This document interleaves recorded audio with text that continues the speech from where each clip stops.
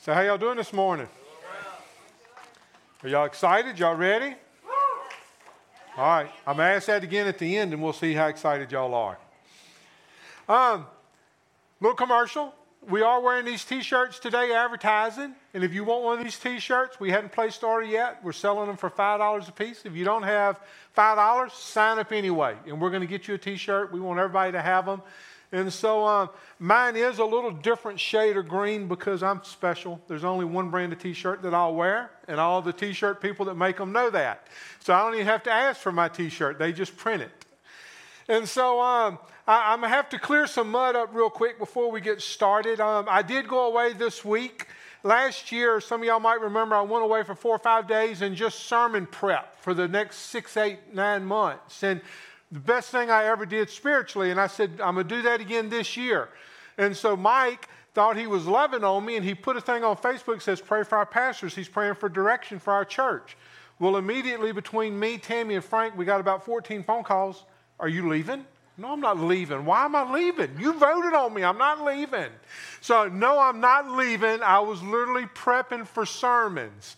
And so I had a great week. I'm out to the end of the year on what we're going to be doing and where God's bringing us, and I'm really excited about that.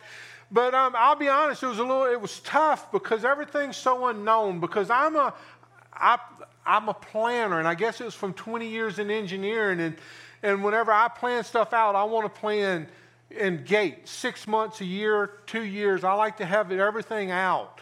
Well, right now I'm good for about a month because we don't know if we're going to move to phase 3 in a month, or we're going to be in phase 2 for a while longer. And it don't sound like a big deal, but when you go from prepping for sermons for 30 minutes to 20 minutes, when you cut a third out, that's a lot. And so even this week I'm thinking, all right, do I need to go and bring this one into 2 weeks or 1 week? And so, but it was good. I had a great time, just me and God. I didn't watch TV at all. And so, but I ate good. I didn't fast at all while I was gone. I did a lot of praying, but I did a lot of eating because there's some good food in Lafayette. You know, and somebody said, well, why'd you go just to Lafayette? And I said, because if I'd have stayed here, I wouldn't have got nothing done. There's too many squirrels, you know. But just to get an hour away in a hotel room by yourself, you know, it made a big difference for me. And so it was a good week, but I'm not going nowhere until God puts a burning inferno around me. So we're going to be in Acts 9, and we're continuing on our path of we are the church. And what does it mean when we say we are the church? And, you know, we've been building this up. You know, we went from how we should fellowship together and Bible study together and spend time together and eat together. And then we saw how that morphed into the church was growing radically, and then persecution started happening. And we've talked about persecution the last 2 weeks. Well, this week we're moving into from the persecution to conversion. And so I love these scriptures because I think it fits all of us. Not some of us, all of us in some way. So Acts chapter 9, verse 1. It said, meanwhile, Saul was still breathing out murderous threats against the Lord's disciples. And he went to the high priest and he asked for letters to the synagogues in Damascus, so that if he found anyone there who belonged to the way, whether men or women, he might take them as prisoners to Jerusalem. And as he neared Damascus on his journey, suddenly a light from heaven flashed around him. And he fell to the ground, and he heard a voice say to him, Saul, Saul, why do you persecute me? Who are you, Lord? Saul asked. I am Jesus, whom you are persecuting, he replied. Now get up and go in the city, and you will be told what you must do. And the men traveling with Saul stood there speechless, and they heard the sound, but they did not see anyone. Saul got up from the ground, but when he opened his eyes, he could see nothing. So they led him by the hand into Damascus, and for 3 days he was blind. He did not eat or drink anything. In Damascus there was a disciple named Ananias, and the Lord called to him in a vision, Ananias. Yes, Lord, he answered. The Lord said to him, go to the house of Judas on Straight Street and ask for a man from Tarsus named Saul, for he is praying. And in a vision he has seen a man named Ananias come and place his hands on him to restore his sight. Lord, Ananias answered, I have heard many reports about this man and all the harm he has done to your holy people in Jerusalem. And he has come here with the authority from the chief priest to arrest all who call on your name. But the Lord said to Ananias, go. This man is my chosen instrument to proclaim my name to the Gentiles and to their kings and to the people of Israel. I will show him how much he will suffer for my name. And then Ananias went to the house and entered it. Placing his hands on Saul, he said, Brother Saul, the Lord Jesus, who appeared to you on the road as you were coming here, has sent me that you may see again and be filled with the Holy Spirit. Immediately, seeing something like scales fall from Saul's eyes, he could see again. He got up and was baptized, and after taking some food, he regained his strength. Father, we come to you right now, Lord, just say that we love you, Father, and I thank you for this beautiful day you've given us, Father. Thank you for this opportunity that we have to worship you in your house. Father, right now, Father, I just ask, Father, right now I beg that you just show us our hearts. And Father, let us see what you're calling us to do. Father, let us be obedient. In Son's name I pray. Amen. You know, as you read these scriptures and you start looking, you know, and for some of us, we're going to sit here and say, you know, that don't have anything to do with me. It has everything to do with us. See, because people are messy. You know, Saul was a messy person. Saul, as educated as he was and as trained as he was a messy person. And we're messy people. And whenever you start doing church gets messy. Because this building isn't just a temple for the perfect people. This is a room for the messy people. And we're messy. And the more that we get into life and the more that we start seeing what God's revealing in our hearts, the messier we get at times. And so that's what we need to realize today is, you know, Saul is messy, and we need to realize that church is for imperfect people. We're the church. Remember that. We are the church. Written right here in front of you so you can see it all morning. We are the church, and we're messy. But our God is perfect, and he wants us to strive to be like him. And so whenever you start digging into this and you start looking, you know, in Galatians 1:4, you don't have to turn there. In Galatians 1:14, it says, this is Paul talking. He says, I was advancing in Judaism beyond many my own age and extremely zealous for the traditions of my fathers. You know, Saul, this name was changed to Paul, you know, a little bit down the road. But Paul right there is telling us, he said, I was zealous for the traditions.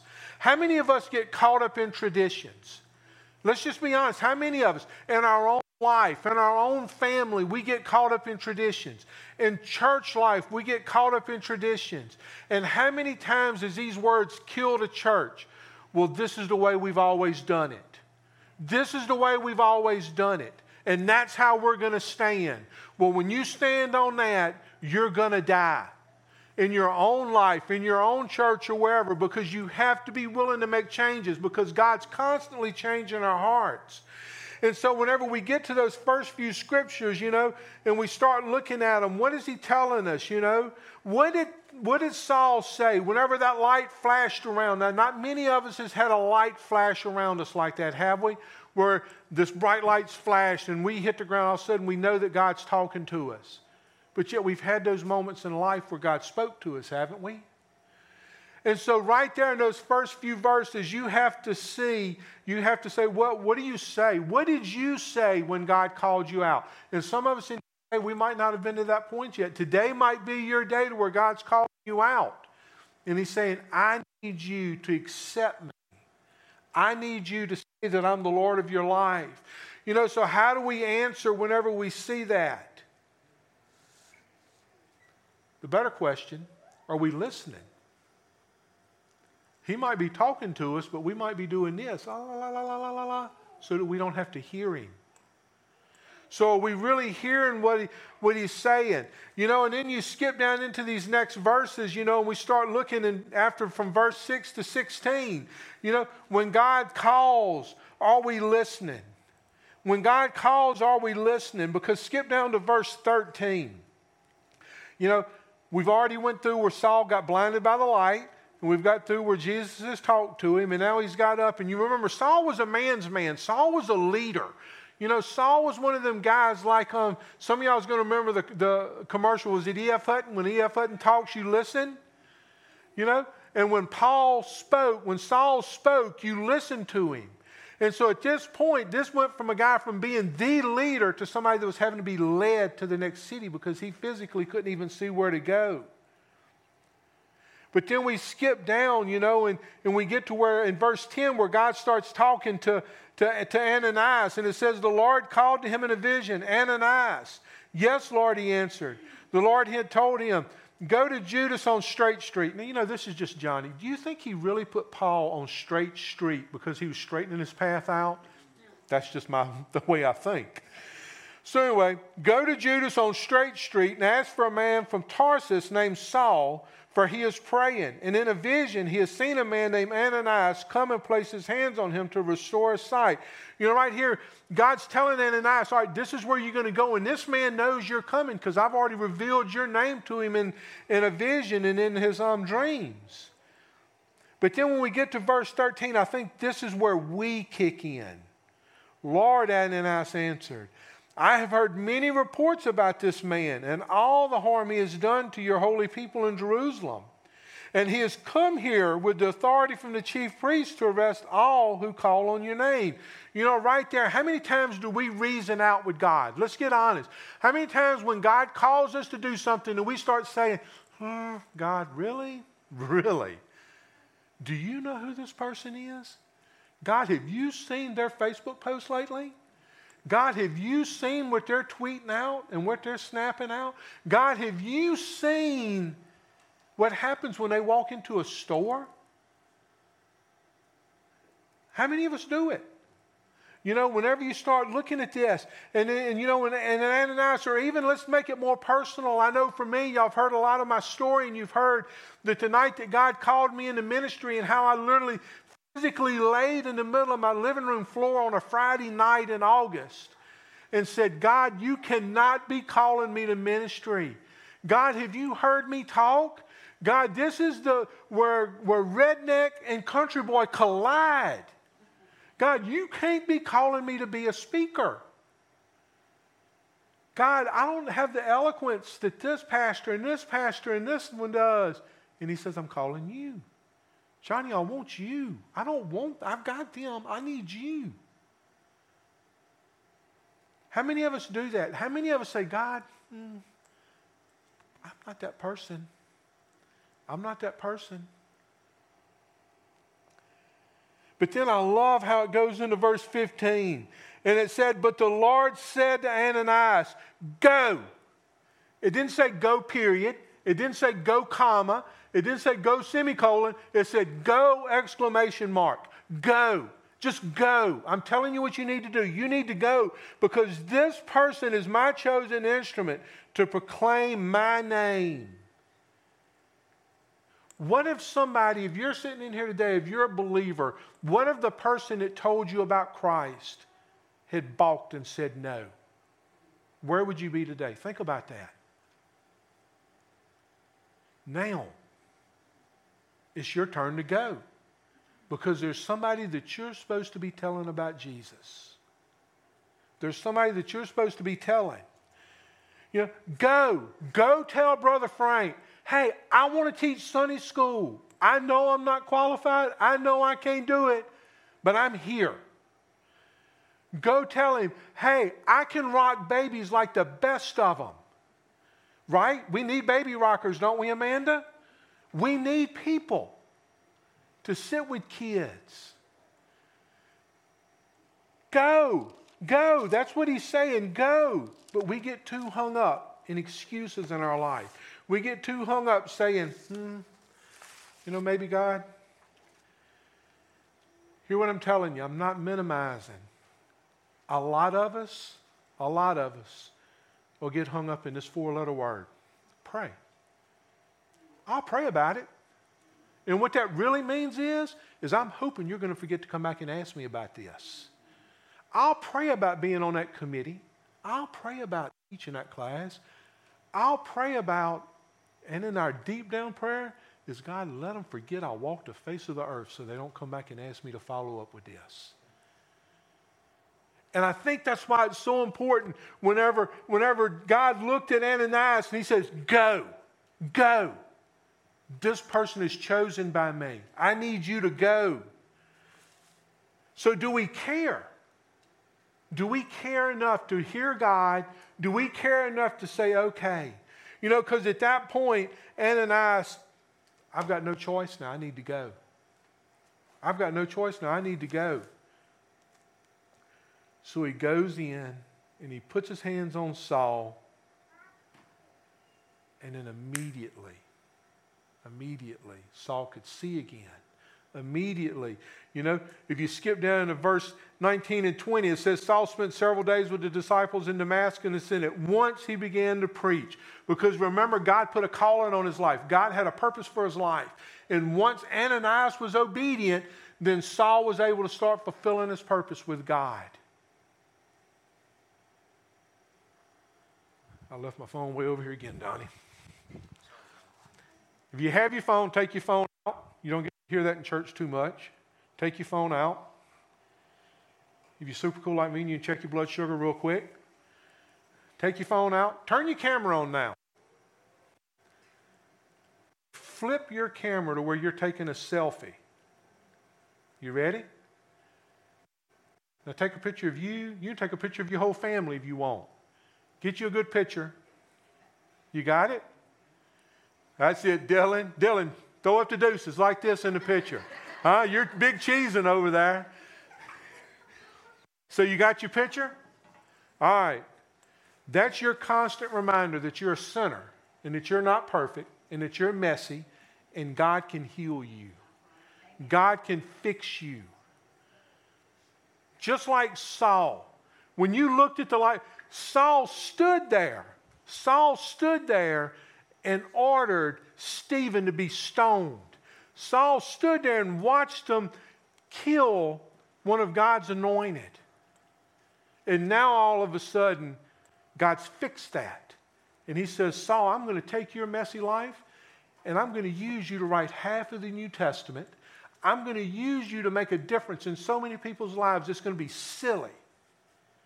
But you have to be obedient to me. There's not one person in here that God can't use unless you're disobedient. And you say, God, don't use me. And you run from him. God can use all of us. God can do that because he's that big. Saul's eyes was open because he heard. Saul was used because Ananias was obedient. There was two parts in that. Saul had to hear and Ananias had to be obedient. So think about this. Jesus does the calling. Jesus sets the vision. He sets the mission, directs the mission. We just have to be obedient doing it. We have to be obedient to doing it.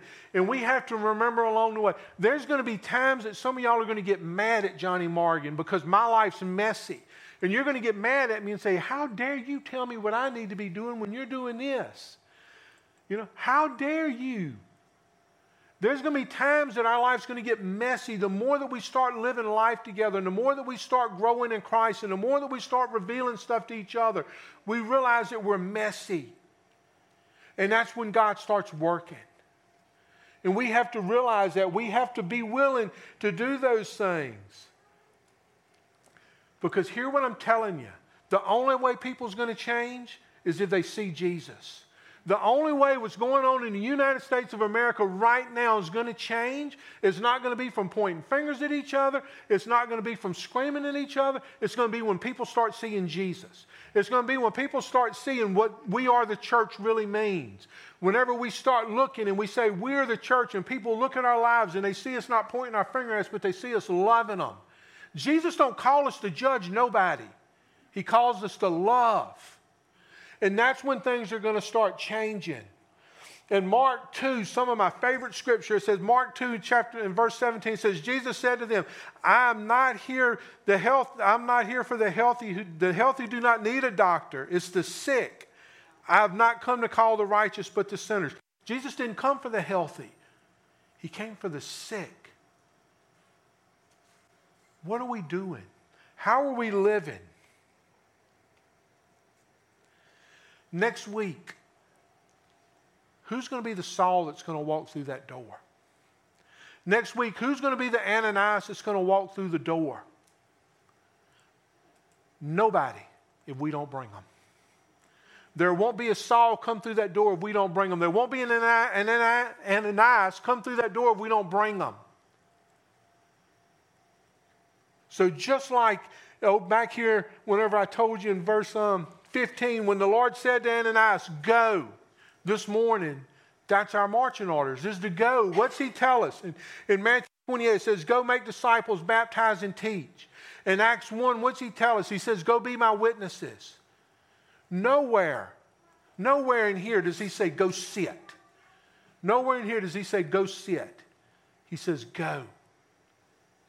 Go get messy with them. Go live life with them. Go show them who I am. Go show them what he's done in your life. Go. Father, we come to you this morning, Lord, just to say that we love you, Father, and I thank you for today. Father, I just thank you for your word, Father, and just how, Father, you show us, Father, just like when we took that picture of ourselves, Father. Father, we're sinners. Father, but your love and your mercy and your grace and your blood covers all of that to bring us to you. Father, this morning, Father, I just ask, Father, that if there's somebody in here, Father, that don't know you, Father, they've never asked you to become the Lord of their life, Father, they've never asked you for forgiveness, that today will be that day. Father, today will be the day that they surrender to you completely. Father, there might be some in here, Father, that can go back and say, you know, I prayed that prayer, and at one point, Father, you was the Lord of my life. And you was number one, but I've kind of slipped you down in that order.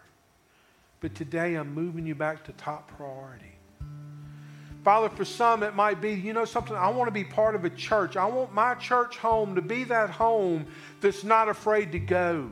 I want my church home to be a church that's not afraid to get messy and live life, but live it chasing after God.